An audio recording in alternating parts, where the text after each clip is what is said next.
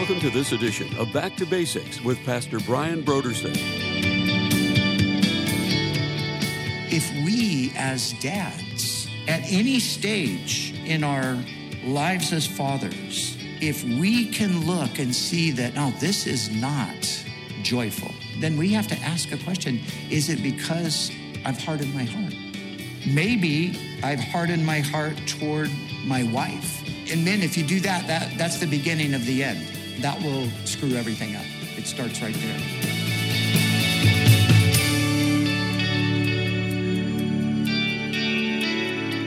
Today on Back to Basics, Pastor Brian continues his study in the Gospel of Mark.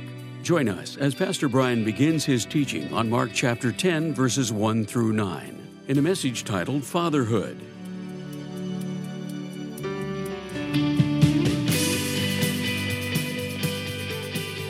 Now, here's Pastor Brian. Now, we've all heard the term, I think, toxic masculinity. Let me read you some interesting statistics. 43% of boys are raised by single mothers. 78% of teachers are female. So close to 50% of boys have 100% feminine influence at home and 80% feminine influence at school. Toxic masculinity isn't the problem. The lack of masculinity is the problem. Now, yesterday, I had a later flight out of Chicago, so I spent a few hours with a friend of mine, Manny Mill. I think Manny spoke for us once a few years ago. Really excitable guy, preached on prayer, dynamic guy. Manny, his primary ministry is in the prisons in the country. He goes all over the country speaking in prisons. He said, I'm going to be preaching at Dixon Prison to thousands of inmates. And he said, the reality is, in the prison system, what you will find is fatherless men. He said the vast majority of men in prison do not have a father, did not have a father figure. 38 years ago, I became a father. I was 24 years old. And I have to admit, I didn't have the slightest idea of how to be a father. Between my dad, who left the home when I was 7, and my stepdad, I didn't really have a good fatherly role model. But I did have one thing going for me. I had a heavenly Father who was teaching me through his word what fatherhood was supposed to be like. And that really was my model. I just knew what God had done in my own life personally and just his intimate involvement in my life. And so, as Jesus said, when he taught us to pray, our Father in heaven. And I took that to heart. And then I remembered the words of Jesus. Jesus said, he that has seen me has seen the Father. And so I just took, well, Jesus is going to be my role model. And as I gave myself to him and dedicated myself to him and began to study his word and all of that, and just seeing him, this is what began to form me. This is what began to mold and shape me as a father. So I want to talk about 4 or 5 things this morning in regard to fatherhood. First of all, I want to talk about the joy of fatherhood. Then I want to talk about the responsibility of fatherhood. And thirdly, the burden of fatherhood. And then fourthly, the reward of fatherhood. And then I want to just tie it all together with, how can this be a reality in our lives? And so beginning with the joy of fatherhood. In Psalm 127, it says this: children are a heritage from the Lord. Blessed or happy is the man whose quiver is full of them. And I can just say that, yes, that is so true. there is a joy, there's a level of joy in being a parent, in being a father that is unsurpassed. And I just, I think about all of the years of raising our 4 children and all of the amazingly joyful experiences that I had with them. And the things that just delight your heart and the things that make you laugh still today, things that you think back on. But, there's so much joy in fatherhood because God intended there to be a ton of joy in fatherhood. And fatherhood, like we talked previously about marriage and family and all that, this is God's good thing. This is God, when God brings these things into existence, he's bringing these things into existence to bless people. I want to bless people. I want to bless the human family. So I'm going to set it up like this. And it's going to be this kind of a thing. But fatherhood also comes with responsibility. And Paul, in writing to the church in Ephesus, he speaks to the fathers and he says, "Fathers, bring up your children in the training," or you could translate the word discipline, "and instruction of the Lord."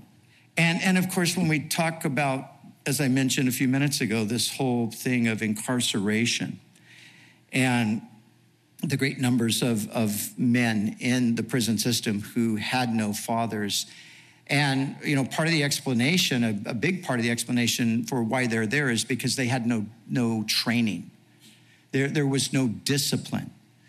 We have to teach our children, right? We are responsible to do that, to teach them what is right, to teach them what is wrong, to teach them that truth is the way we are to live, not in falsehood.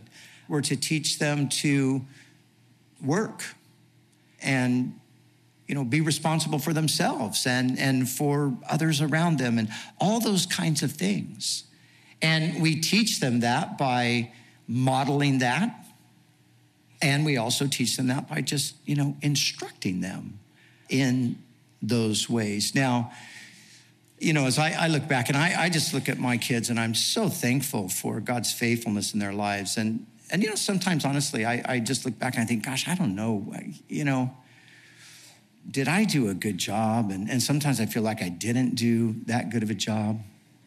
And yet, thank God for his mercy. Thank God for his grace. I don't take, much credit at all for where my kids are at today. I'm so thankful for the grace of God. But I look back and I think, man, I should have been more diligent there and I should have trained them better in these areas. And I can't reverse that now, but even now in their lives as adults, I can still give that kind of encouragement. And the idea that Paul is expressing here, because right before he says this, he says, "Fathers, do not exasperate your children. Do not frustrate them," because that is a possibility. And it's really kind of the contrast that he's making. There are those fathers who exasperate or frustrate their children because maybe they have unreal expectations. We've all known the stories about the dad who was maybe, had some potential in sports, but circumstances never really let him pursue that. And so now he's got a son and he's going to fulfill his dreams through that son. And so now the son becomes a means of his own fulfillment. And I can tell you, there are many boys that have been exasperated trying to fulfill their father's dreams. And it's those kinds of things that we have to be careful not to do while at the same time doing the right thing of training them up, disciplining them, giving them structure, and instructing them in the Lord. So there's the joy of fatherhood, the responsibility of fatherhood, but then there's the burden of fatherhood. And, the scripture speaks of God, and it says this in Isaiah 63:9, it says, "In all their distresses," speaking of the children of Israel, "in all their distresses, he too was distressed, In his love and mercy, he redeemed them. He lifted them up and carried them all the days of old.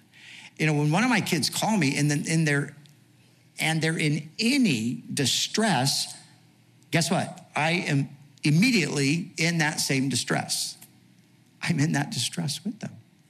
And I want to do everything in my power, you know, through counsel, through prayer, through assistance. I want to relieve them of that distress. And I have discovered that that's part of a father's role that never ends. That's part of fatherhood. We bear the burdens of our children, not just when they're babies, not just when they're adolescents, not just when they're young adults, but we continue to father them all the way through. And then, fourthly, there is the reward of fatherhood. And man, there is an amazing reward. And Psalm 127, another portion of it puts it like this: like arrows in the hands of a warrior are children born in one's youth. They will not be put to shame when they contend with their opponents. And the idea here is that your children are going to grow up. And your children are going to grow up and they're going to be your allies. They're going to partner with you. They're going to join in your life. And you know, I would include in this, I think it's there. It's not stated there, but I would include in this friendship. And the friendship is part of the reward, but you know, remember, it's, as we go back to the responsibility, it's the training them and instructing them. And what we've found, and I know many have as well, is that we become allies and we become partnered in the ministry of the gospel.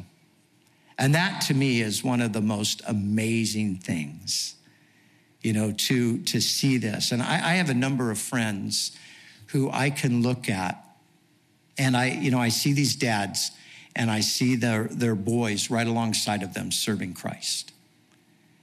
And I think, man, this is so beautiful. This is so powerful. And this is part of the reward. And so in the early days, of course, there's the challenges, there's the struggles, there's the difficulties. Probably most of us know what it's like to have at least one child that goes astray. And that's a burden in and of itself that is sometimes almost unbearable. But to see God's faithfulness and to see them be restored, and then to see them come alongside in service, wow, what an absolutely amazing thing. You know, one of the things that I have to say, one of the things that I took away from my week this week was just how we need to retain our passion and we need to keep serving the Lord. We can't settle on our leaves. We can't just, coast into the comfort zone and stay there. And we got to keep doing stuff because we got to keep reaching people. We got to reach new generations.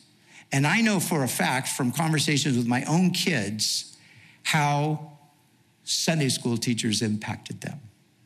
And, they would tell me about, certain couple of Sunday school teachers, and often it was women, but I remember specifically that there were a couple of men that faithfully taught Sunday school over the years, and they had a definite impact for Christ on the lives of my children. And I'm thankful for that. But that's what God's called us to do. That's part of the responsibility. And yet with that, there are these amazing rewards. And some of these school teachers, Sunday school teachers, some of these kids, after they've grown up and been married and had families, they've had the opportunity to go back and say, thank you. Thank you for what you did every Sunday for those couple of years when I was in your class. And that's the kind of legacy that we can leave. So The joy of fatherhood, the responsibility of fatherhood, the burden of fatherhood, the reward of fatherhood. What messes this up?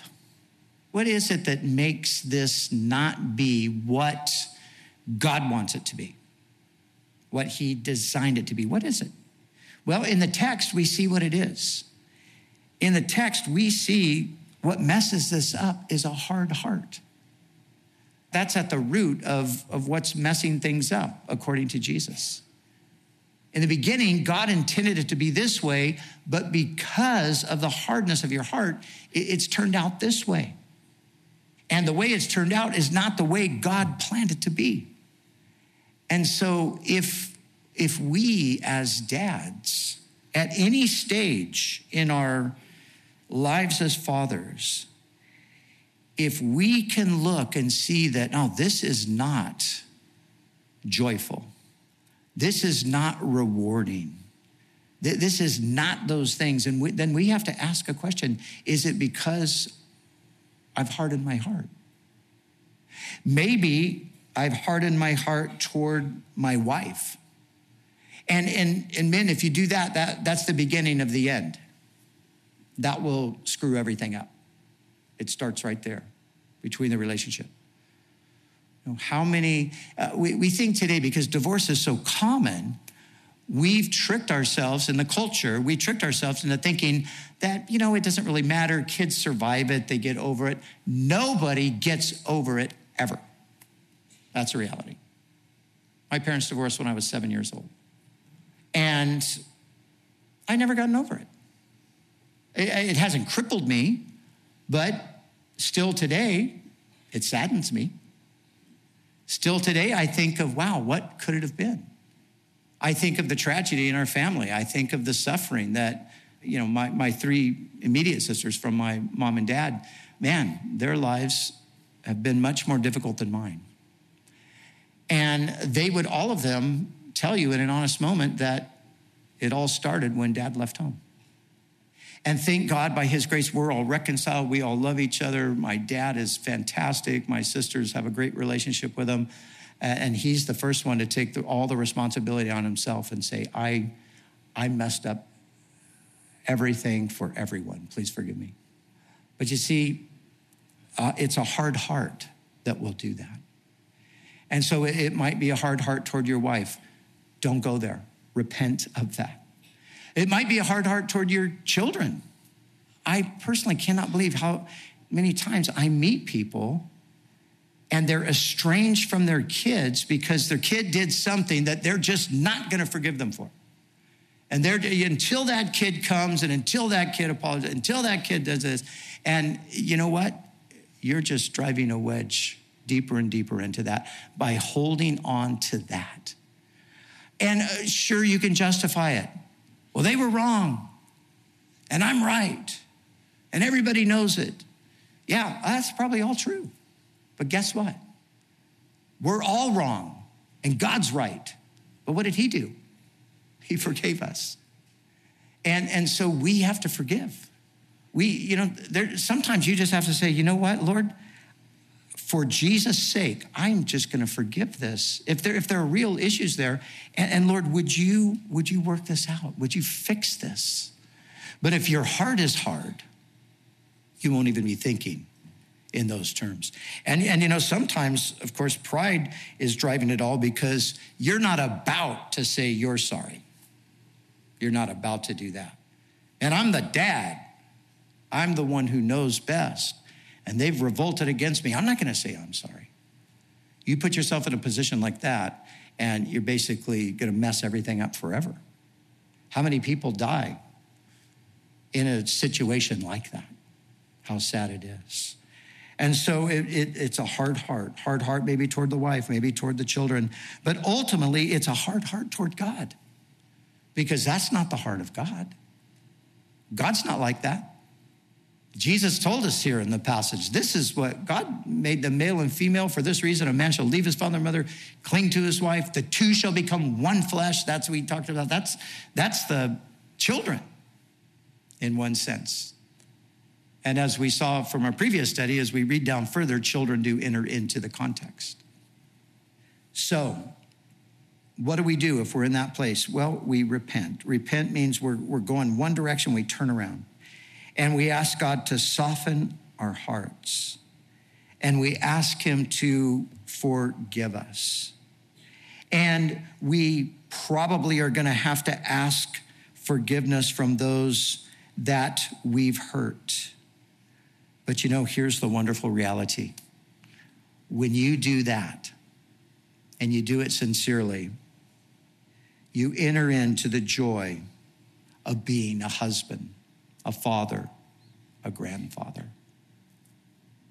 When my oldest daughter was 17, and actually probably more from the time she was 13 till she was 17, we had a really strained relationship. And she was rebellious, and I was an idiot. And those two things don't really go well together. And we had we kind of had a climactic moment where we just, it was intense. And as a result of that, she left the house and so forth. And then, some time passed and God dealt with her and she got right with the Lord and she came back and, family was reconciled and she ended up getting married when she was 18 and all of that. But there was a point where I had to go to her and I had to say, please forgive me. Forgive me for being such an idiot. I don't know why I was the way I was. And I had to say, please forgive me. And she did. And I think of today, the great relationship that we have. But, I could have held on to my pride. Now, she was wrong. She was rebellious. She was those things. But a lot of her rebellion was against just idiotic rules that I had put in place for whatever reason, I don't know. But the great news is that God heals and he restores. And so this is God's intention, dads, that fatherhood is joyful, that fatherhood is rewarding. And man, let's enter into all that God has intended with fatherhood. And last word, remember I said in the beginning, I didn't have a good fatherly role model, but the Lord himself became that for me. And that is a reality, that God is our Father. And maybe today you're in that sense, maybe you're an orphan. Maybe you don't have God as your Father. But guess what? He wants to become your Father. He's your creator. He made you. And he's had this wonderful plan for your life, but you've been outside of it. But the moment you come to Jesus and say, Lord, forgive my sins, I want to be part of your family, guess what? God becomes your Father. And even if you're 65 years old, guess what? He'll start teaching you. He'll start helping you and instructing you and changing you and transforming you. And things can be better and things can be good in the future.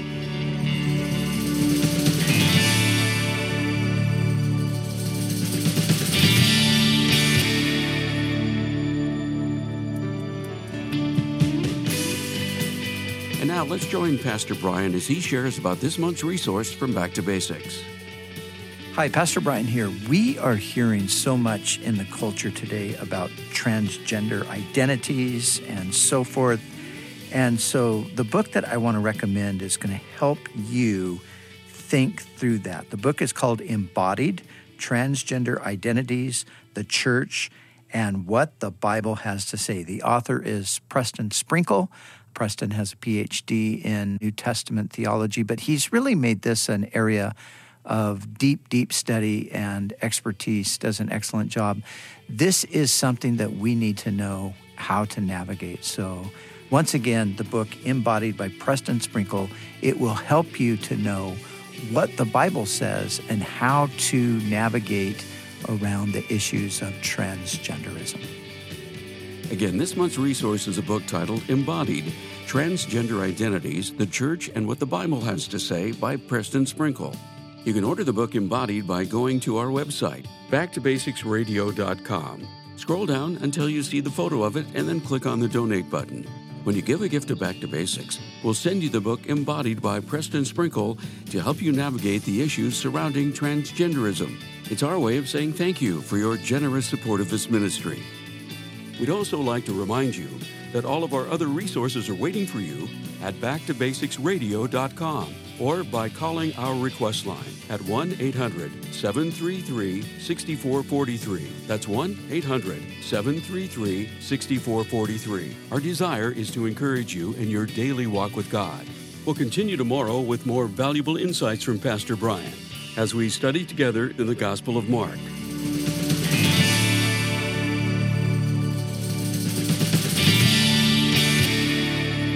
Back to Basics is the preaching and teaching ministry of Calvary Chapel, Costa Mesa, California.